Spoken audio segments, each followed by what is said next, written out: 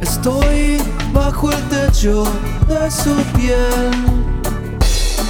Estoy contemplando otro lugar. This is the Blue Microphone's official podcast hosted by yours truly, Tyler Barth, all the way from Blue Studios out in Westlake Village, California, where we invite our favorite artists to come out and co-host the show. Stay tuned and we'll be right back with today's special guests. Alright, for our podcast listeners, this is the second time I've had Rodax and Kinski on my podcast. That's true. They were formerly of Monte Negro.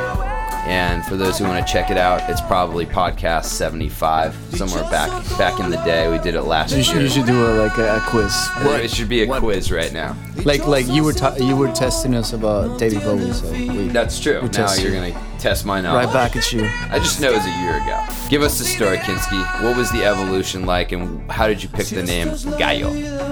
Wow.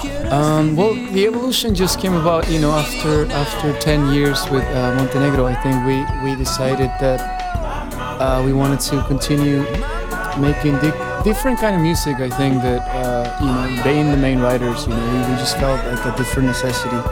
And after 10 years of doing sort of the same thing, we had grown. Where did you guys record the album? Phantom Box, which is it's actually in Fairfax and Melrose.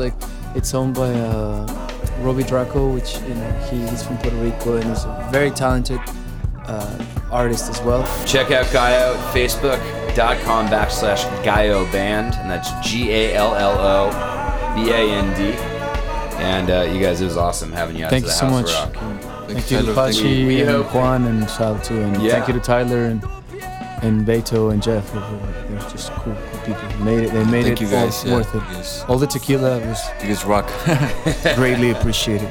So I think it's safe to say we're closing on the note of we had some rock, love, and magic here today at the House of Rock.